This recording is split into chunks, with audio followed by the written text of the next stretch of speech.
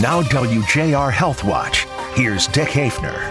What if there was a way to undergo heart bypass surgery without cracking the chest bone in half? Well, there is. Dr. Rayed Al-Najjar at Henry Ford Macomb Hospital is one of the few thoracic surgeons who performs robotic-assisted bypass surgery. We go through 3 small holes. Each one is 8 millimeter in size.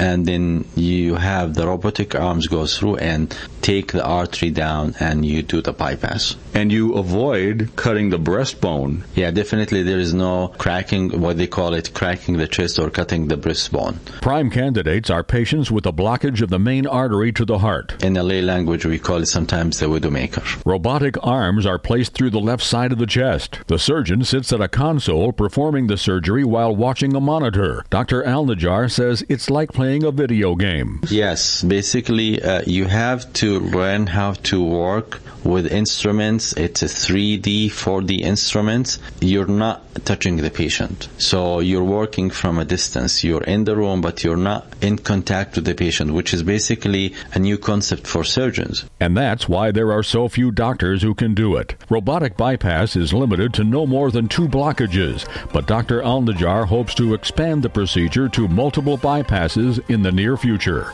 I'm Dick Hafner for WJR Health Watch.